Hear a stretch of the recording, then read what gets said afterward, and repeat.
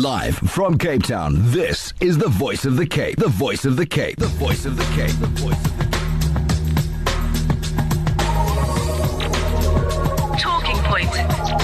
Getting you talking.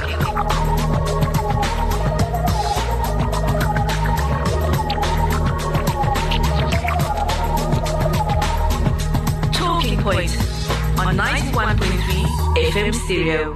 Assalamu alaikum wa rahmatullahi ta'ala wa barakatuh. Welcome back to the airwaves of the Voice of the Cape 91.3 FM stereo with the program called Talking Point with your host this evening, Ridwan Ahmed, standing in for Buta Jamil. Now, in the next segment, we're going to be looking at why inequality will not be fixed and distorted data with Piketty. Now, Thomas Piketty, a French economist, visited South Africa, reminding us that inequality fibbery needs to be addressed. Piketty points out to reduce inequality, we have to motivate the dire need for the immediate acceptance of the National Development Plan. Now, online we have Patrick Bond, who is a professor of political economy at the University of the Witwatersrand. Patrick, good evening. Salam, it's good to be with you, Ridwan. It's wonderful that you and your audience are going to focus on this question, which the South African elites are getting very worried about. So it's wonderful to be able to talk about it. Okay, thanks very much for that, Professor. Professor, so where do we get the discussion going on this whole issue? This issue is so good for South Africa, since South Africa is the most unequal major country in the world. We have about 55 million people, and the way they measure inequality is between 0 and 1 on a special scale. It's called Gini. And if you have, just think about, if you take a room of people, and you take all of the people in the room and you don't give them anything except for one person, then this number is 1. That's the inequality measure. And if you give everybody the same, it's 0. So between 0 and 1, it's a very useful measure to say, well, how unequal is your country? South Africa, 0.77. We're very close to 1. In other words, we're very close to a society where just a small number of people have all the income, all the economic wealth, but especially each year the income is measured.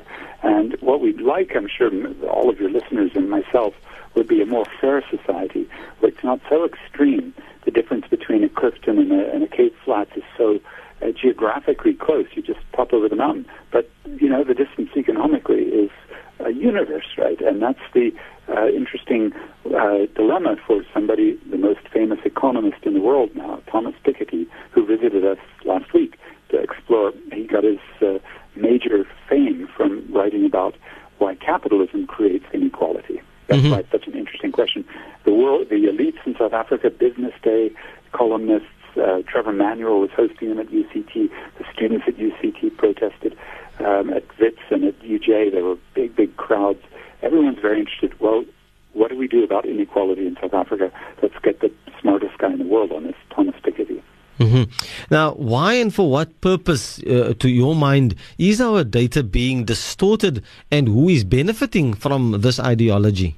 Well, this is the next part of the story, isn't it? Because once you get that high inequality, you're going to have a lot of people very interested in making it seem that it's not that bad. And those are the people with all the money. And the institution that usually works in their interest, that's very decisively pro-inequality, although it says it's pro-poor, but, you always talk left and you walk right. That's the World Bank. So a year ago, they did a study, and they released it in November, and it said, actually, South Africa is not that unequal. And they say, hey, look, all these people, 17 million South Africans, are getting grants, right? I'm sure some of your listeners know that the child grant of 330 Rand, or the elder grant, 1,040, the disability grant, 1,040 a month, those are good. I mean, we need those. I'd say they're about half what they should be, because the poverty line is 780 Rand a month. So you're trying to raise a child on 330? That's very hard. It's impossible. I mean, it means you're in deep poverty. And so the World Bank is trying to say, well, you put that in with the education spending and the health spending, and then inequality is not 0.77, it's actually 0.59. That's the famous paper. And then what you get, Ridwan, is people with a lot of money, including the Trevor Manuel, he's the Rothschild banker, right?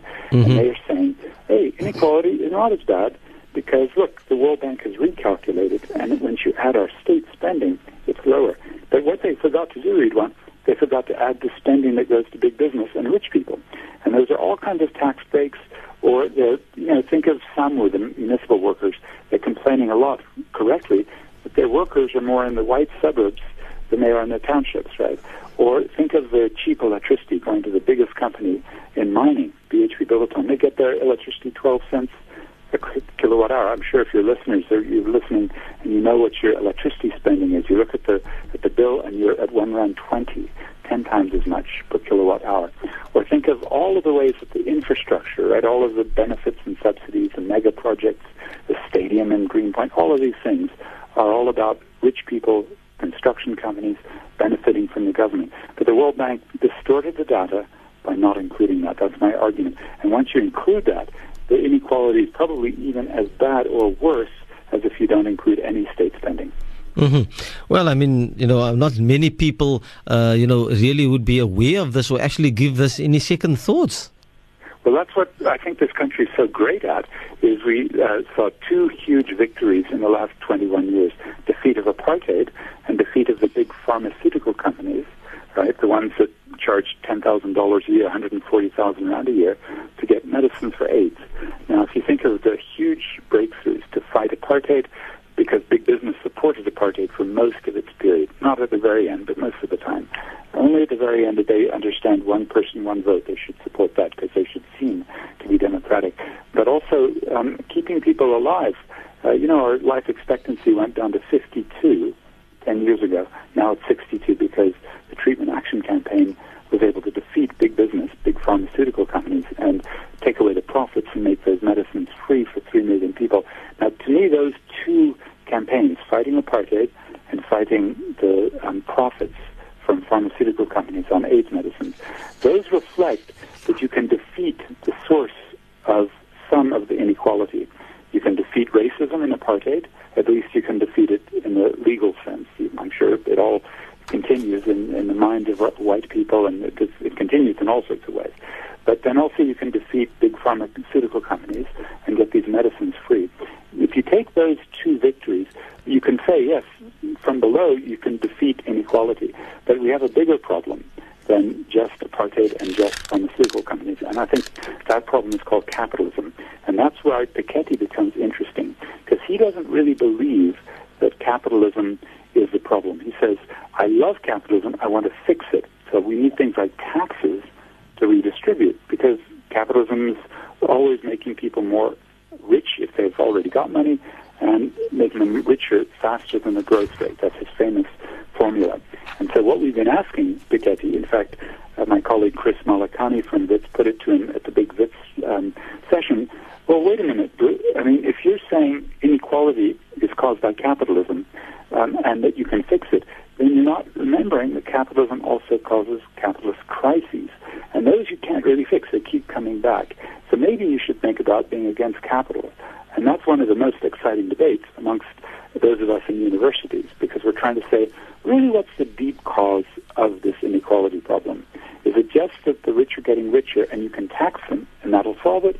Or is it capitalism makes not only inequality, but capitalist crises, ecological destruction, sexism and racism much worse? So I think, Ridwan, we're in a situation, thanks to the visit of Piketty, where the big questions had to be raised. Chris Malakani raised them. But, every day, lots of workers, lots of community residents, lots of health activists, lots of women, youth are raising this question to get rid of the inequality in this country, the most extreme in the world. Must we also question capitalism? It's a great question. Eh? Patrick, do stay on the line quickly just to note that there's an SMS here which came through from 6945, and the SMS reads, Ridwan, South Africa is a greedy capitalist society.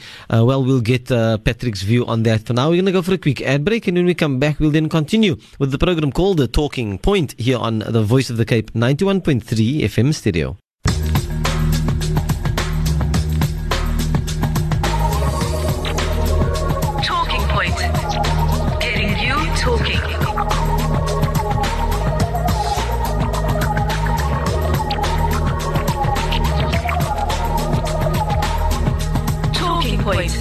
On 91.3 FM stereo.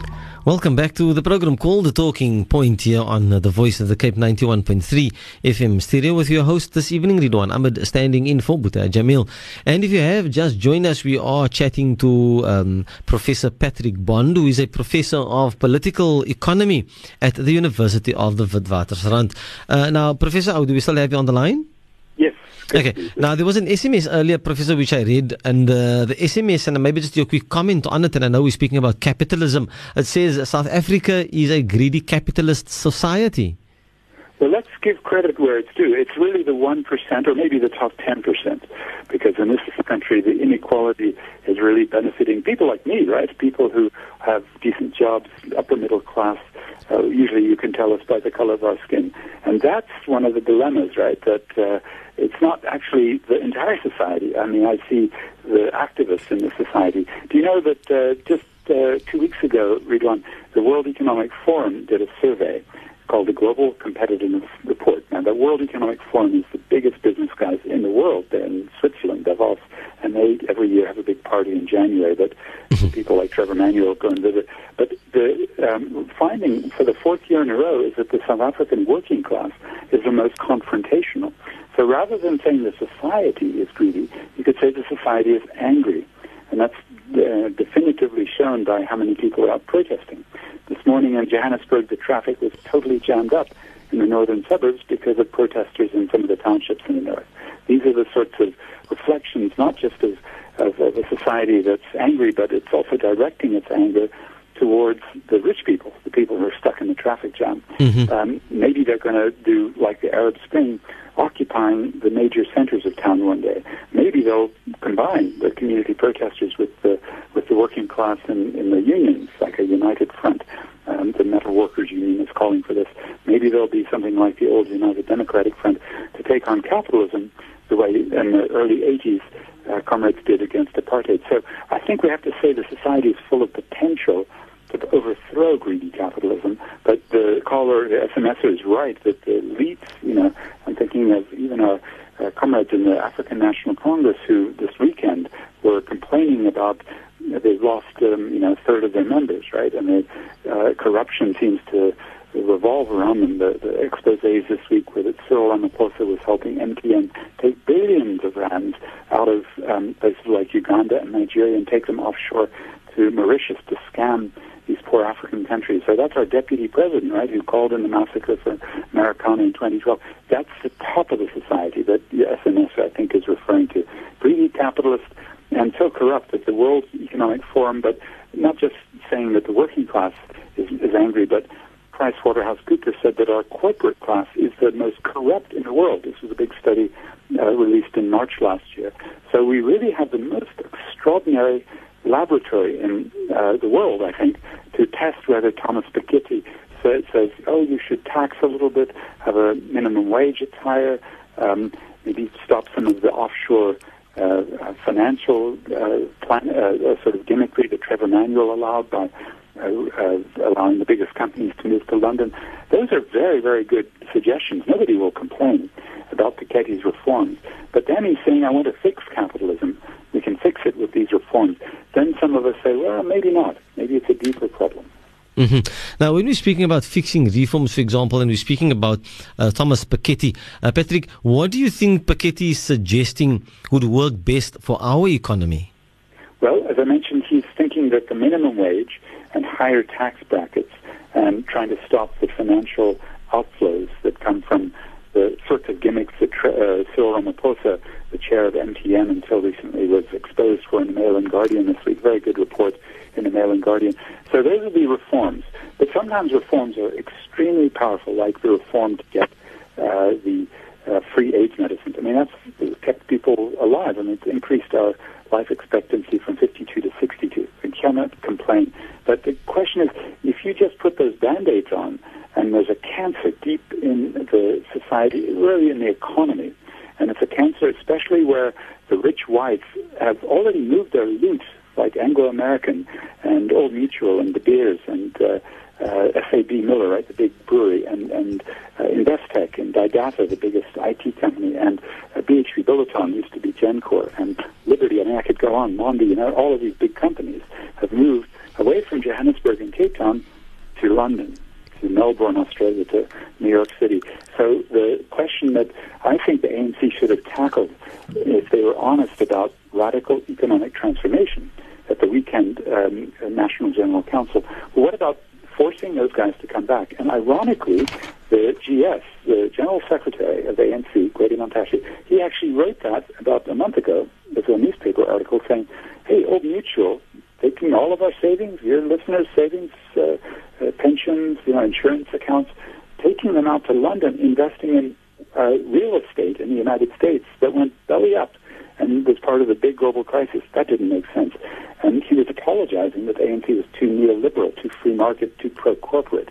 And I hope that's a discussion that Piketty and these terrible contradictions in our society, this awful inequality, can help us get into. That's a bit of a bigger challenge than just taxation. That's saying, well, who's going to control the bigger flows of capital and where the capital stays and whether we can even nationalize it. I'll add one other thing, Ridwan. Right now, the steel sector is in total crisis. The number 2 company today went into court. They're looking for liquidation.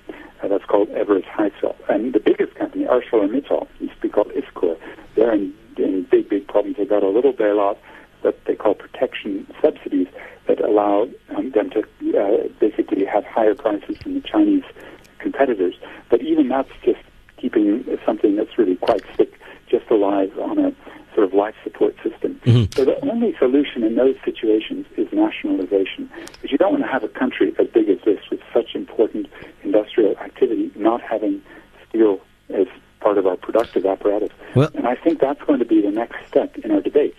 I know the metal workers union, which are standing to lose thousands and thousands of jobs, they're saying, no, we must nationalize and then protect and then turn that steel into something useful, like let's have renewable energy systems like solar plants that will use the steel and we can have our steel... Well, unfortunately, sorry, Professor, unfortunately, thanks very much for your time, and that is Professor Patrick Bond, political economist at the University of Witwatersrand. Thanks very much for your time, and I'm sure that has been some benefit to our listeners, and I bid you a very good evening.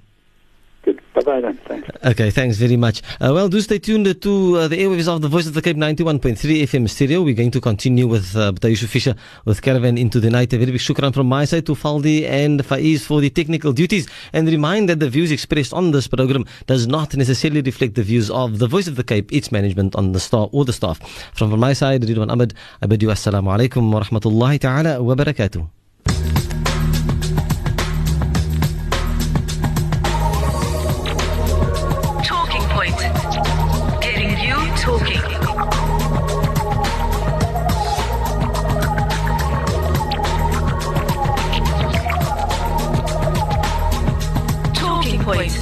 On 91.3 FM stereo.